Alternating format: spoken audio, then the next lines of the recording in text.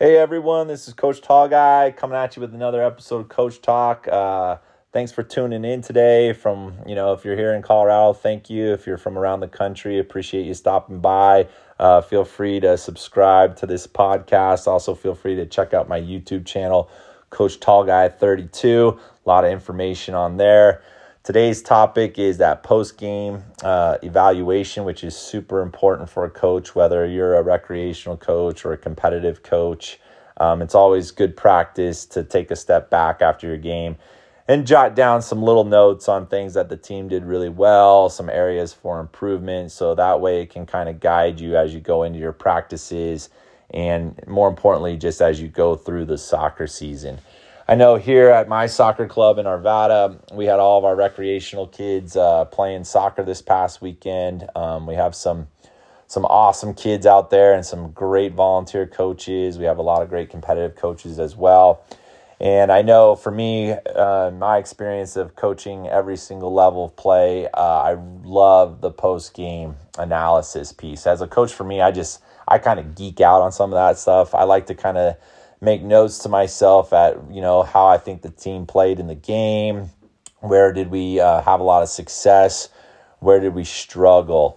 And there's games, that sometimes I'll be a coach and, we've won some, we've lost some. Sometimes we've won big, sometimes we've lost big. But that post-game analysis really helps me direct where I want to put my effort going into practice. Gives me a better idea of where maybe I thought our team was and where we're not. So it really paints a picture for me, which is super helpful as I go into training. So some of the things I love to do as a coach, and it's important to do, is I always start with the positive. Whether we won or lost, I want to make sure that I make some mental notes to myself. Sometimes I'll jot it down on paper of like, hey, we did this really well, and that should be honored. That should be applauded. I want to let the players know that they did something really good.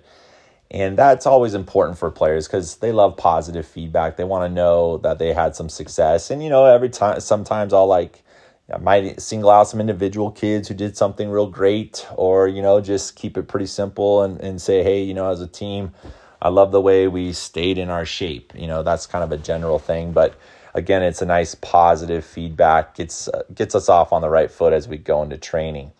And then there's the really important piece, where were you making some mistakes? And I think this is hard for kind of newer coaches is they get a little frustrated because there are probably a lot of mistakes made in the game. There's a lot of areas for improvement, and then they're jotting down just too many things from the game. And then all of a sudden they go into their week of practice, they go into the season, and they're a little overwhelmed and they don't actually know what to really target and where to focus their efforts that are going to help their team have the most success going forward. So what I'm getting at, coaches, is again, don't overwhelm yourself. Just make sure you're putting down a few things that you really feel like are going to make a big difference for your team going forward. And for a lot of you guys, it was just your first game. So there's going to be a lot there to unpack. So try to keep it pretty simple. And as an example for this is, I know every year I get some teams that, they either blow somebody out or maybe they got blown out. There's things to learn from both situations. And more often than not, the team that, if they've been blown out, it's usually because they have a lot of newer kids to the sport. They've never really played it. And for these young teams in particular, it's hard for those kids if they haven't played a lot, they haven't seen a lot of soccer. They don't understand the positioning very well, which is super hard in general. And it's even harder for these so-called newbie kids as they come in.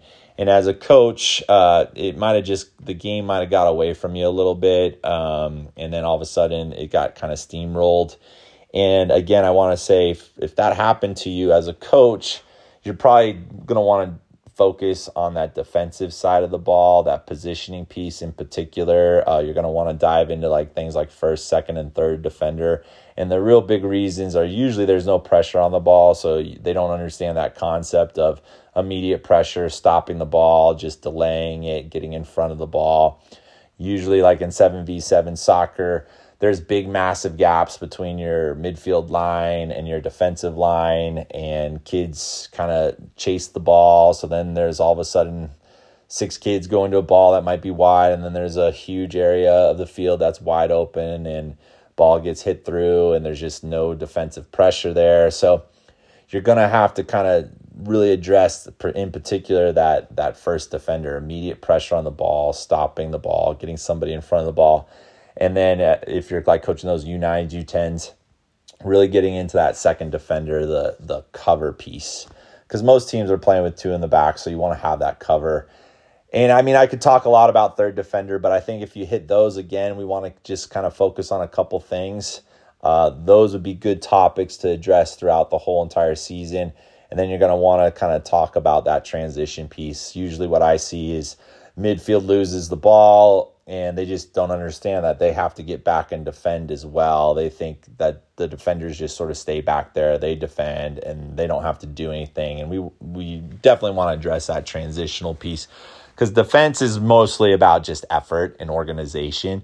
And those are things that I feel like as coaches, once you get that down, you'll have a lot more success. You may not score that many goals, but the reality is now your team's staying in the game.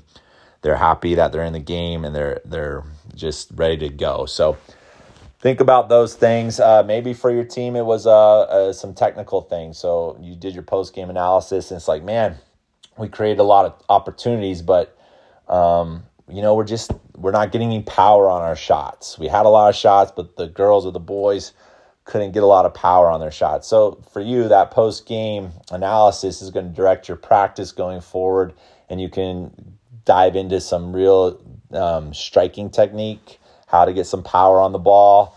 For a lot of those kids at the young ages, they're not getting power on the ball because it's just a couple breakdowns technically for them.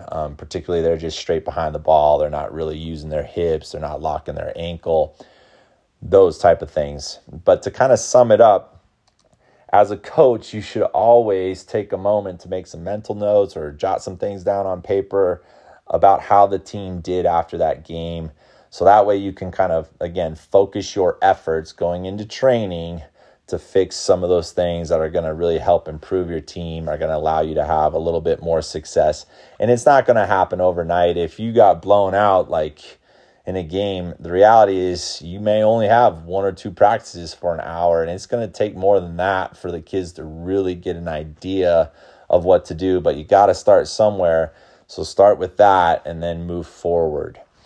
So yeah, one of the other little tips I'll give you is, for me, I like to have just some little notebook too, that even like during the game, I might just jot down a couple notes because it was in the flow of the game. Like, gosh, we really need to kind of work on that. And I'll just make a little note during the game, so that way I have it in case I forget after the game. And as you get older and you're playing more advanced teams, the technology's got so amazing that, if you have somebody who filmed the game, nothing wrong, obviously, then going back and checking the game out.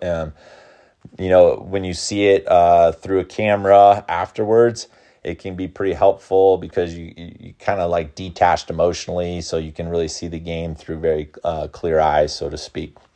But yeah, so at the end of the day, you guys, thank you so much. All you coaches out there, take a little bit of time before you go into practice this week. Make some notes, and hopefully that guides your practices going forward. This is Coach Tall Guy out.